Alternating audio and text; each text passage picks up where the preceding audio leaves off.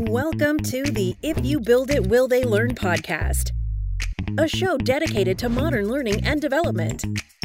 With your hosts, Daniel Mendonca and Scott Babcock.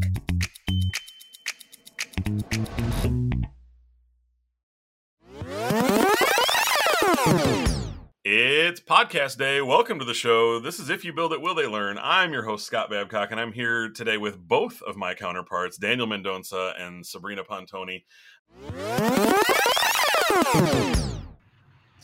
You know, when you say shopping for an LMS, I just picture someone going through this software store and like with the little cart, and they're just, looking to pick things off the shelf. But yeah, when someone's looking for an LMS, the one thing that I think the questions they should ask is definitely about service level. And this is where I would always start is you're not just buying a piece of software, you're buying the support behind it, because it's inevitable that you're going to have issues, going to have technical issues, and other things. So I always encourage, and I always try to, when I'm talking from the sales perspective, I always try to give information around our service levels and what we can provide to help support the client that is looking for our product. It is funny that you mentioned like the marketplace. People in a grocery store are going, I'll take a little bit of required training. I'll take a little bit of fun. I'll take a little e-learning, and you're just building things together. But yeah, I'll say the first question you probably need to ask is probably internal. I know that's probably not the question here, but it will lead to the questions you're ultimately going to ask. But it's, how do you want to use the platform itself? Like, because I think there's tremendous diversity in the world of any platform that's related to learning. Are you focused more on compliance? Is this an audit tool for you? Is this something you're looking to get people to have fun and engage? Is this a talent management type of experience where you're trying to get people focused on what's next in their career and trying to help retain people long term? So then you're talking about learning paths. I think internally you need to answer a lot of those questions before you're ever going to get to a place where you can start to really seek out the right partner when it comes to what your platform needs to be. So I don't know, I probably turned that around a little bit. It's not necessarily during the shopping, but you almost need to, and I like a good analogy, so let's go back to it. When I go to the grocery store, I need to make a checklist of all the things I need to pick up, because otherwise I'm going to start wandering the store and buying a bunch of stuff I didn't need anyway. Sure, I need a car heater, electric blanket or something, which had nothing to do with me making chili for the weekend or so. I always start with a good checklist. A lot of that has to be, what do I have in the house? What do I need to get? What do I want to accomplish? What am I trying to make? So if we're going to carry this marketplace grocery store analogy out a lot more, like I would start with, I need to build my own checklist so I can ask the right questions. But I think that comes with you kind of answering some of your own thoughts on how you want to use the platform. That'd be my 2 cents. All right. Daniel's definition of learning and development. Adult learning theory is the process of adults learning new information and skills. In addition to there being a difference in motivation and enthusiasm between adult learners and children, there's also an obvious difference in level of existing knowledge. So adult learning theory is really how mature adults whose brain is completely mature learn and understand and digest new information. Well done, Daniel. Well done. No, yeah. Look, we try to give you more of a dictionary definition of things because it's easier than trying to make it up as we go. So we give you that as a context, but let's talk about it a little bit. So we talk about the difference. Typically, when we're talking about adult learning theory, we all were children at one point. That's how that works as we grow up. At one point, you had to start at the beginning there too.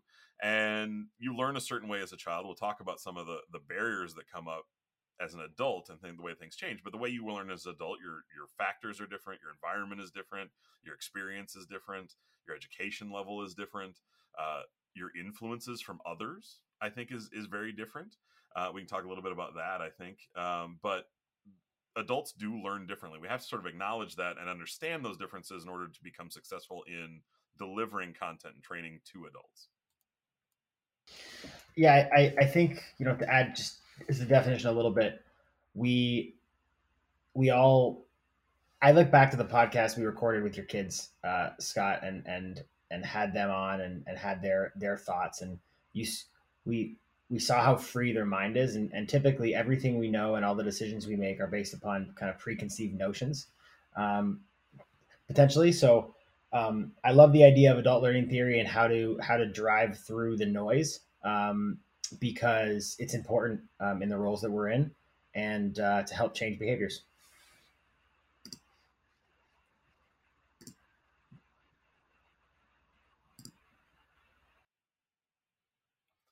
Yeah, I wanted to touch really quickly on that kind of that notion. It's not something we'll talk about necessarily as a barrier, but it's one of the things that does impact adult learning theory. Is you call it noise, I think is a good word, and there's a lot of noise that exists everywhere. And as an adult, I think that noise level goes up significantly. But if you think about children, we all had friends and we all went to school, and we tried to absorb information as much as you can.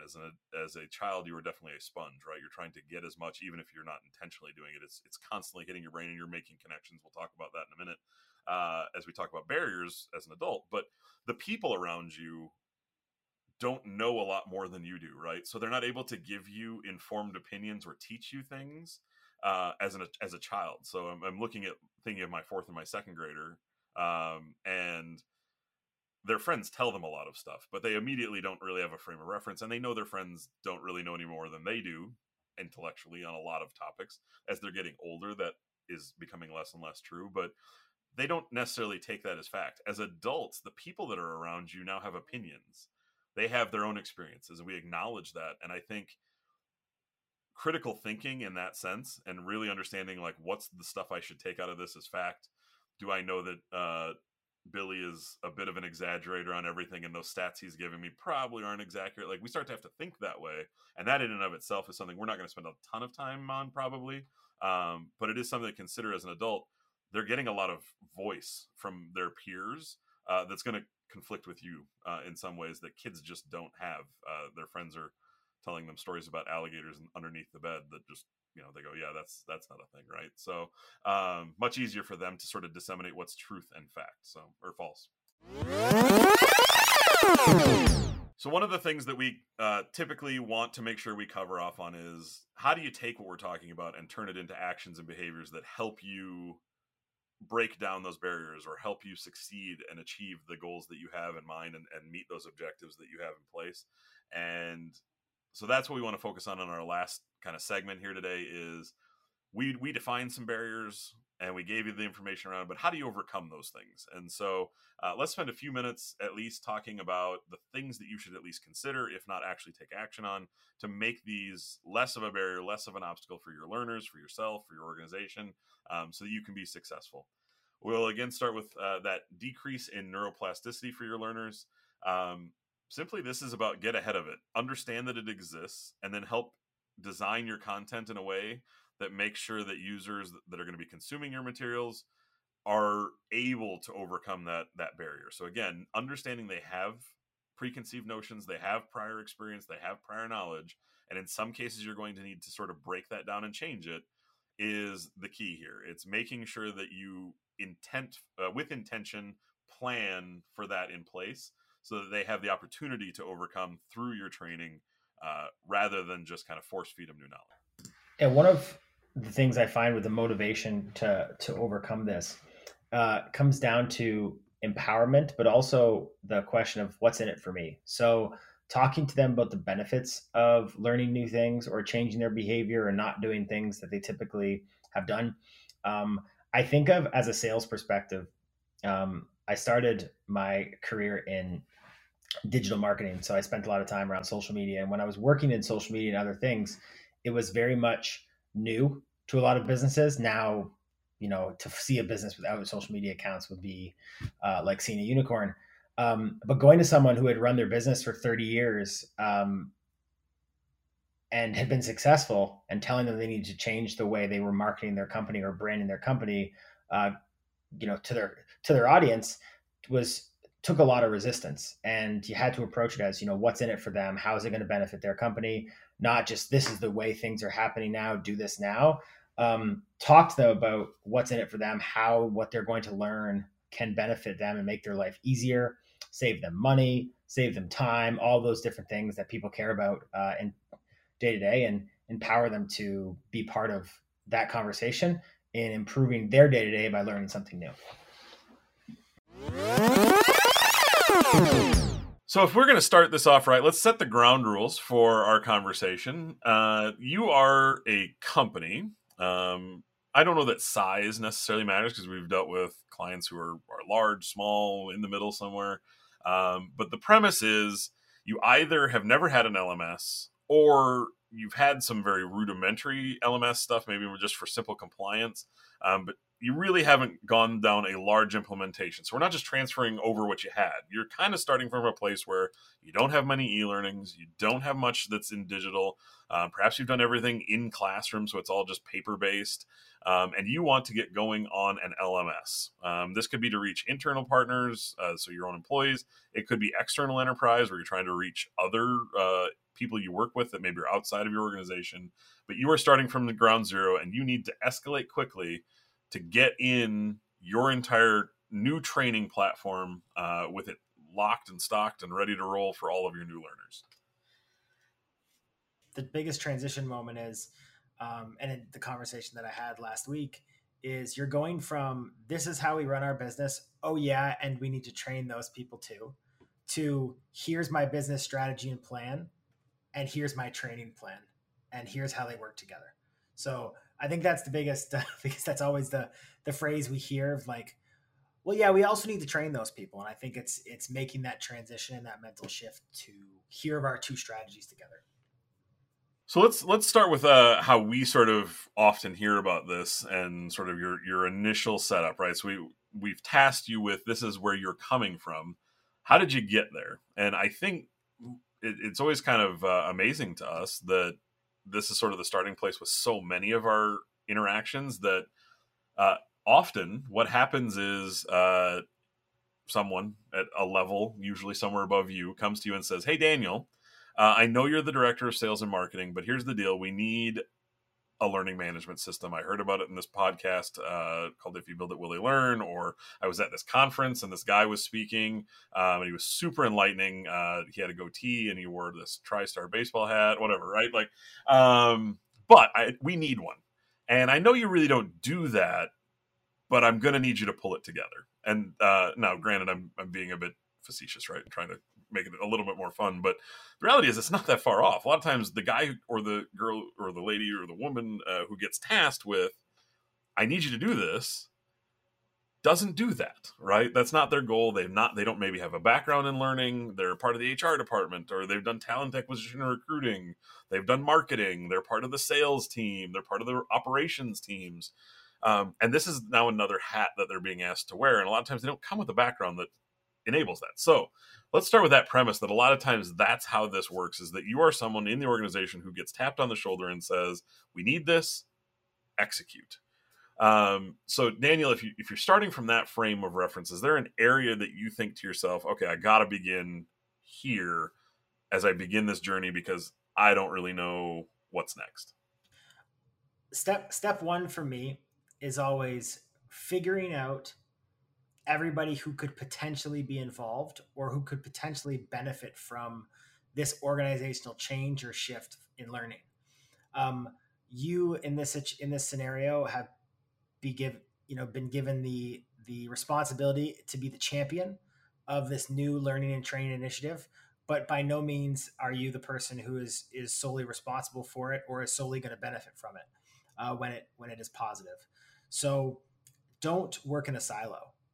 Don't operate in a silo because there's so many new ideas about that. So, for example, if let's just throw the scenario, and you're a product manufacturing company. You have a product to which you sell to a market.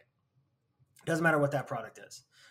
You may have a retail division. You may have a commercial division who could benefit from it. You may have distributors and dealers and internal salespeople and all sorts of different divisions that are involved in the sale, development, distribution of this product. And this platform, this training platform, is going to reach everybody. So step one is always figure out who all the stakeholders are, who can be impacted by this, who can benefit from it, whose business strategy and direction is going to influence what you produce, and get everybody on board and talk to them about the initiative and learn what they would love to see out of this general initiative. So let's bring it all home. And the reality is, okay, so we know what specialization is, we know what generalization is, we've seen it in life a little bit, and we know how it can show up. We've talked about some of the pitfalls an organization makes, but as always, like, what do you do with that information? How do you take that back and make change, institute change, think differently about these things within your own organization, your own role, your own departments, whatever that might be? And there's a whole bunch of things you can do. Daniel mentioned one of them. I think it's a lesson I learned quite a while ago while working at Best Buy, and it was someone presented the idea of mastery versus movement. It was probably the first time in my career that I didn't make the automatic assumption that I had to be really good vertically. Right? This is me going up a ladder until I become the director or the VP or eventually a CEO or whatever. And it was always about mastery, which is tackle this, get really good at it, take the next task. Get really good at it, move up the ladder, move up the ladder. And the reality is, someone then said it's okay to be okay to think about, or the movement versus mastery component is maybe I'm okay where I am and I'm really found my niche, right? And that can be specialty. Movement can also be lateral, right? So it doesn't always have to be you're going up the ladder, but maybe you're going to step across the hall and go up the stairs instead because you found another department. And so letting people find their path or be okay just getting really good. And that's that specialization. Generalization might be, I need to branch out. I need to try some things and give them a run at it. I think on that note, like one of the things that I've seen with younger employees who have come here right out of university or, clients who we work with, I think one of the things that doesn't get talked about enough is that, not moving upward in your role is actually okay. And I think people sometimes validate their value with promotions and growth in a company. And I know people don't want to be a base level employee their entire life, but also, with higher roles and responsibilities come additional, or higher roles come additional responsibilities as well, and additional stresses and other things. So I think part of that specialization, generalization, mastery versus movement conversation is, if you're a mentor and if you have people that you work with who are young and looking for, telling them that it's okay to master a role and become a specialist after you found your passion is okay. You don't always have to be changing roles and changing adjustments. You don't have to be a manager of people or process. You can just be really good at what you do. It's something that I think gets lost because everybody's always striving to be the best thing they can be. But you can be the best thing you can be in a single role and over time. Well, and you can also be really good at it without feeling the pressure, right? I think it was Mark Twain who once said, if you love what you do, you'll never work a day in your life. Uh-huh. And the reality is, if you love what you do, why should you feel forced to go do something else, right? And that's okay. I've worked with folks in the past who constantly were peppered with, hey, you're a manager in this department, but don't you want to be a general manager of the store or this, that, and the other? And they're like, no, I love what I do here. And I think if I take on that other role, I won't be able to do this as much. And that's self-awareness that's really important. And then you become really, really good at what you do. And you can have that encouragement. So as an organization, are you supporting that kind of thought process to say, I really want to specialize in this and dig in? Or do you want to broaden and get more experience that you can bring back to maybe a larger role that you need to find? So that's a really good one that you can focus on. And a good segue then is, if we're talking about someone who said, look, I haven't found my niche yet. I haven't found my sweet spot. Are you providing learning paths or opportunities for people to get experience and exposure without having to just immediately jump from role to role to role? Can you broaden their horizons and give them a view? So if I am in sales, can I take training, knowledge increase, instructional areas that show me a little bit about what logistics is like, or a little bit about finance, or a little bit about operations? Can I start to peek over the fence? Really going to carry this greener pasture on the other side as far as I can, but can I peek over the fence and really get a look at the grass without necessarily jumping the fence and going whole hog into that other field, right? And if you have those windows, you can start to have people who are still executing on the job they have today, but it's not a bad thing to let them start to feel out and get information. I want to bring something up on what you just said, because this is a conversation we had with an HR talent acquisition department who we work with at a client. They said one of the biggest issues that they ran into throughout COVID and the pandemic with being remote was that people didn't know that they could peek over the fence in their own organization. Yeah. If they weren't happy in their own role, they chose to go to a different company and apply externally rather than just speak to their manager and talk to HR and think about moving departments in their own organization, because realistically, different departments in the same organization are different companies. They have their own process, they have their own product and service that they provide either internally or externally. So that was one of the big challenges. And so you see a lot of people talk about the Great Resignation, jumping from job to job to find what fits for them. And everybody I know personally who is doing that or has done that is very dissatisfied with where they're at in their current role, because they're always starting fresh. And starting fresh is a bunch more information you need to learn yourself, a bunch more information or process that you have to digest, get comfortable with, new people, all those things. So that's a big something that's interesting. I think to move past that, like you said, you want to have conversations with people. We have a thing at Haley, and I always say this when new employees join, when I meet with them, is nobody's too busy to have a conversation with you, right? And I'll always have conversations with new employees here, but reach out to managers or directors in the departments that interest you and ask questions and talk to them about what their day job looks like and if there are opportunities to open up. So all that's possible, even in a remote world. Yeah, and I'm amazed, because I think I'm with you that most of the people that I have found that leave also tend to leave the next job within a window that would be way too short to actually know if you like it. That always blows me away, that like they've not only jumped ship and they've gone over to try this other thing, but then they leave again in like 60 more days. And you're like, man, it takes 90 or 120 or a year to fully get yourself ingrained, to understand all the people, to understand the culture and everything else. Like, and then you're just starting over again, and you're having to do that again and again and again and again. How do you ever really find your niche? So if you can take some of that out and say, like, look, I already know this company. I already understand our culture high level. I understand some systems. I understand some processes. That leap to that next job within your own organization is often less scary or more predictable in a way that can be really beneficial. And I'll say this, because I always find it interesting. We're always a bit hesitant to let someone leave our department, but the reality is I've often found that then becomes the biggest advocate to work with as a business partner. Yep. Right? Like, so now you have someone who knows how you do your work and what pitfalls you have and what struggles you go through, and now they represent you on the other side of the wall. And so you often get a better business partner by letting them expand. That's just another benefit, I guess, to that as well. The upside to things like when we talk about training and giving people that view is that you're also doing it at a low risk, right? So if you go try another organization and you're going to have all this coming at you through a fire hose, right? Whereas this, you can kind of sample if you're building that within your own organization and you're given the opportunity to explore learning opportunities or paths within your own organization. There's just less of a feeling of being overwhelmed. And I think that's a big sense of advantage for your employees to feel that lack of pressure that often comes with having to like really perform right away out of the gates.